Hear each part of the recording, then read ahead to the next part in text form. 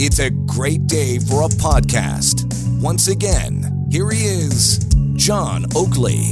We are live at the Riverdale farm. It is the home stretch of a special day where we've been paying homage to the farmer and the people who look after our food supply, and in cases of animal husbandry, not to be taken for granted either, we're hoping to wrangle us a goat before the hour is out.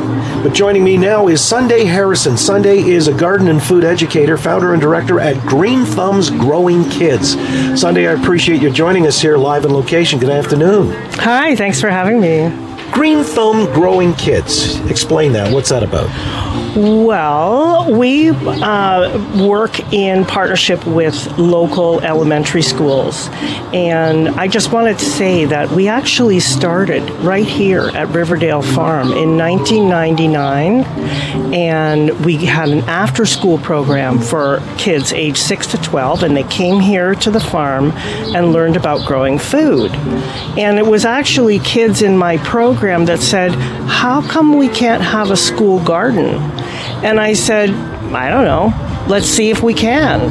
And so that was the year 2000. And we started at Winchester Public School, which is about a kilometer, not even, 750 meters west of here, to grow food.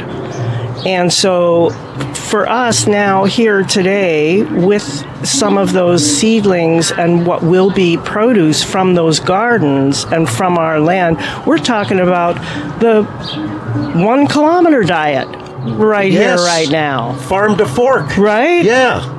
And it's grown by kids, so they get to learn where the food comes from. I think you were talking with your earlier guest about all of us needing to know where our food actually comes from. It comes from the soil. 95% of our food comes from soil.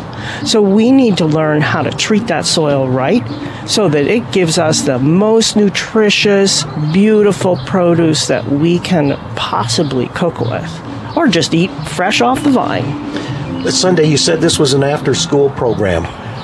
Wouldn't it be better if we had this as part of the mandatory curriculum in our schools? You're talking my language, because when we ended up back at the school gardens, we found out that it's nobody's job to help kids learn where food comes from. So we set out to be a partner with the schools to help kids learn where food comes from. They have a little bit of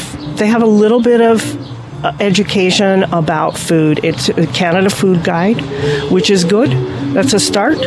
But if you don't know what fresh food tastes like, because it's expensive and you just haven't had that opportunity, you don't know what you're missing. So to grow it on the school grounds and to have kids involved in every phase of producing that food, they get so proud and they try those foods that they wouldn't try unless they had a hand in growing them. So it's not in the curriculum, but it should be. Oh, yeah, you've got a believer in me for sure. I mean, this is so integral to life. And to appreciate, especially now, as food is becoming increasingly expensive, there's food insecurity. This is something that would be necessary to teach. And as you say, for many, a labor of love. When they see the product of their labor, there's a source of pride, responsibility. There are so many life lessons that would be involved in the production of food. So true. Like, the garden teaches so much more than how to grow food. I mean, we start there. Right. But the sense of agency, the connection to life forms beyond human, like kids get pretty excited about worms and bugs because they haven't, like in this neighborhood, there's so many high-rise families, like the kids don't have access to green space except places like this, the Riverdale farm, where they can come and actually see other creatures and see a lot of green space. This is this is why I started my program here, was that there are so many kids, thousands of kids in the neighborhood very close to here who didn't come here. They didn't feel they had access to this space. And they don't have green spaces. Maybe if they're lucky, they have a balcony. And on that balcony, they can grow a pot of collard greens or whatnot. Just, have some living plants in their vicinity. But it's actually embarrassing how easy they are to please with worms and bugs. Like, you're in the school garden and they get so excited about worms and bugs and you're like, it's not that exciting, but I love it that you love it. Absolutely, something that moves them. Sunday Harrison's with us again, garden and food educator, founder and director at Green Thumbs Growing Kids. So, if I were to allow you to wave the magic wand and implement this as a school program, even mandatory, part of the curriculum, you would look at it in practical ways. I mean, every school has a playground. They set aside some space for a ball diamond or a soccer pitch or whatever the case may be. Yeah, true. Certainly you could do that with a little plot of land where they could grow food and certainly learn from that. How would you go about implementing that program if you were in charge? Well, I take it kind of the model I would use is the library. Like you have librarians in every school and they interact with all the grade levels. They provide reading material that's specific to that grade level and they're itinerant. So they can move from school to school. If there's no librarian in one school, there might be one in another and they move around. So I'm thinking, why not have a gardener who moves from school to school? Like our model is based on looking after 3 school gardens, 1 day per week each, right? And we have the kids out, they work in their garden 1 day a week. So every kid in the school is going to have a chance through the growing season.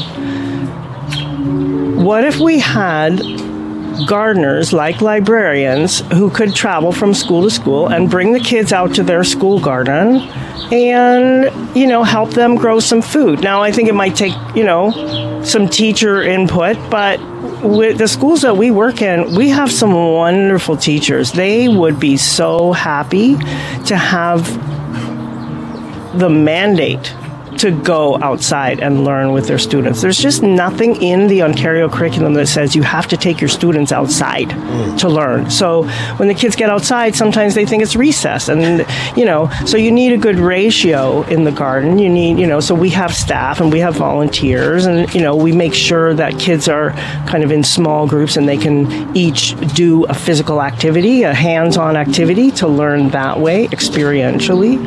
And our programs are like, teachers are very, very happy to have us. So, I would love to see a model like ours scaled up. I don't know what it would take, but I know the Ontario government did add food literacy into the curriculum over the past couple of years, which is a good start.